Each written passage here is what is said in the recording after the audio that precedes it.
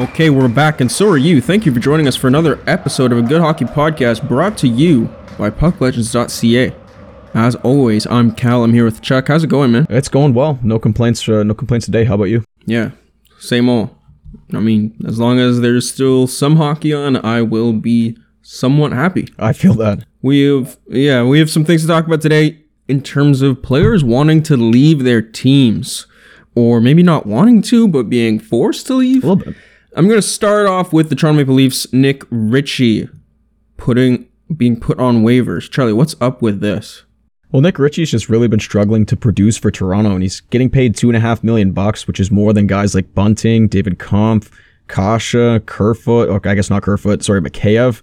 And all four of those guys are performing better than Ritchie right now. They're getting more points. They're getting more shots. They're just impacting the game and the team so much more positively than Ritchie has.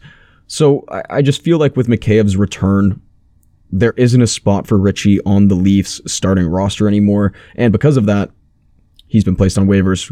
I know that he's cleared waivers and he's now expected to be sent to the taxi squad with the Toronto Maple Leafs. I feel like Ritchie has disappointed management a whole lot since joining the team, and he might not be around next season. Yeah, I mean, I just don't... Can you try and explain this to me? Like, if you're going to put a player on waivers, don't you just try... If you don't want him on your roster, so don't you just try and trade him? Like, if anyone in the league can just pick him up, I mean, does this mean Nick Ritchie's value is less than like a seventh? Yeah, it honestly might mean so, especially with how the league is looking right now.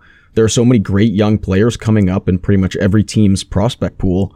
It seems that like a lot of these older guys who are not performing well, who are consistently fourth line, healthy scratch type players, might just, be pushed out of the league pretty soon. And Nick Ritchie seems to be one of those guys. So if the Toronto Maple Leafs are deciding that it's easier or maybe better to keep him around on the team by sending him through waivers and placing him on the taxi squad than to even attempt to trade him, clearly Ritchie's value is low, maybe lower than a seventh. Only 8 points, 30 games into the season, -5. No good. 1 goal, 7 assists. No good is right. This is a sheer noticeable drop-off from his career average of about a 0.5 point a game. He has 380 career games played and 145 points. I mean, this pace is closer to a point in every fourth game. Yeah.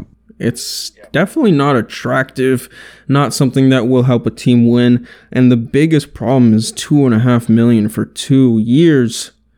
Yeah, I guess you want to get rid of him as soon as possible. Yeah, I could see that. He's not really laying the body like, a big, heavy guy like him should be doing if he's not getting points. So I just feel like he doesn't have any value for the Toronto Maple Leafs at this point. All right, let's talk about Evander Kane. Yep. Placed on waivers in San Jose. Give us the scoop. So Evander Kane has been placed on unconditional waivers with the intent to terminate his contract by the San Jose Sharks. This means that Kane is no longer a member of the San Jose Sharks, or very soon at least he won't be. Now, we all know the couple of scandals that happened with Kane over the summer, with the betting on his own games and the issues with his ex-wife. Alleged, right, exactly. And I know that, there's some issues with the locker room, and there were teammates who were saying that they didn't want him back on the team. They didn't want him back in the locker room. So I guess management is just listening to the team that they have right now. The team is performing pretty decently without Evander Kane. And Evander Kane has kind of been known to be a bit of a hothead guy, to start some problems, to be a bit of a locker room issue. So what this means is that Evander Kane's going to have to find a new job, and he's going to have to find a new job pretty soon, because that flashy $7 million by 4-year contract that he was still on is about to be terminated. I don't even want to speculate how the rest of Evander Kane's career will look, because it doesn't feel like it's going to be a happy experience. I don't want to think about all those dark things, but I mean, he's kind of dug himself this hole. You make your bed, you gotta lie in it. Charlie, John Klingberg asks for a trade out of the Dallas Stars.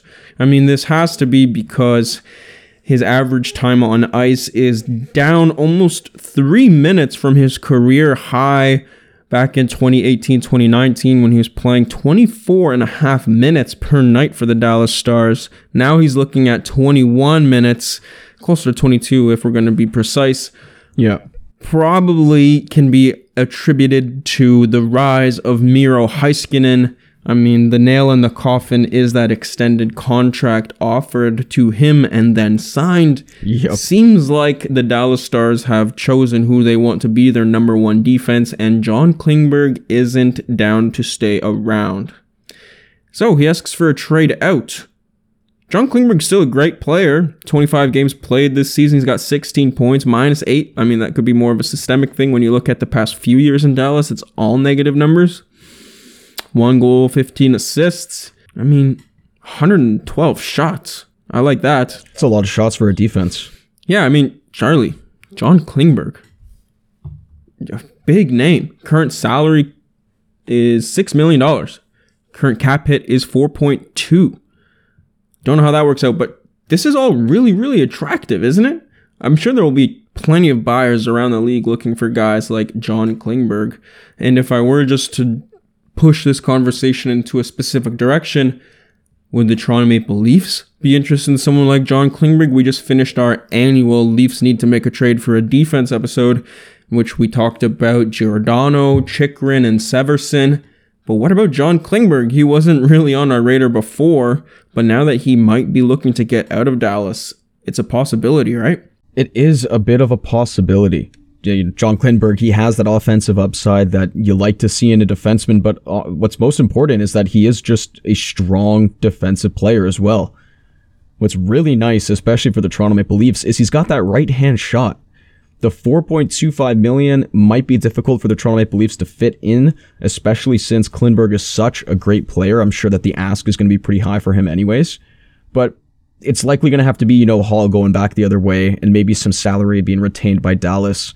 So I could definitely see Toronto being interested in John Klingberg.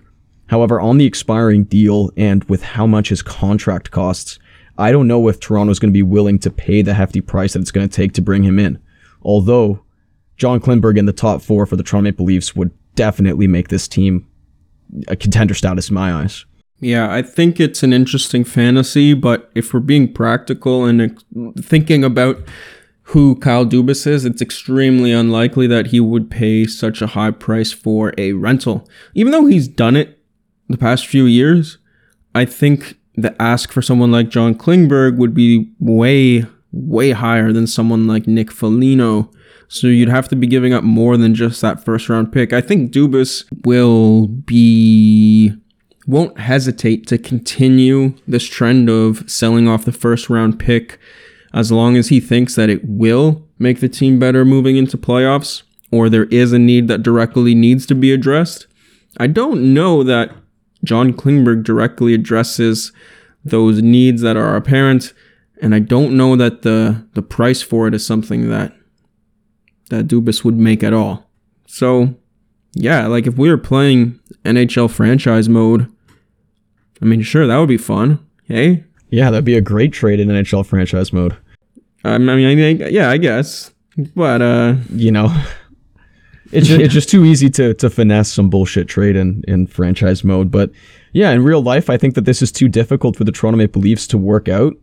And on the expiring deal as a almost 30-year-old defenseman, it just doesn't seem like the right fit for the culture of the Toronto Maple Leafs hockey club right now. And oh god, I would love to see a nice, skilled, big, right-handed defenseman on their team like Klingberg. I just don't see it happening this season. Charlie, let's move over to my favorite segment in all of our show offerings, the Ovi Watch. How has Alexander Ovechkin, the Great 8, been doing over the past few weeks? Well, with postponements, as we can all expect, Ovechkin's production has slowed over the last couple of weeks, but that's because he hasn't really played. However, in his last 5 games since December 19th, Ovechkin has only scored 2 goals. That's okay though, because he still has 24 goals on the season in 35 games for a total of 754 goals in his career, which means he is catching up on Gretzky. He is just about 150 goals below Gretzky's record and from beating him. Also, Ovechkin is the sole owner of the most power play goals scored in the history of the NHL with 275 power play goals. Ovechkin's been tearing it up this year as a 36-year-old man. It's just unbelievable. I got to get me some of the Russian gas that these guys get because they can keep playing, and I would love to be that athletic and that fit, pushing 37. If you also love Alex Ovechkin, you can check out a great new design on pucklegends.ca featuring the Great Eight. I think shirts are about $24. You can use the code GOODHOCKEY for free shipping to Canada. You're welcome for that. This has been the Good Hockey Show, brought to you by Good Hockey Podcast. As always, I'm Cal. Charlie, do you have anything you want to say? I just want to say thanks for listening, guys. I appreciate it a lot. Yep. Okay, take care. Yeah, have a great week. Bye. All right, goodbye.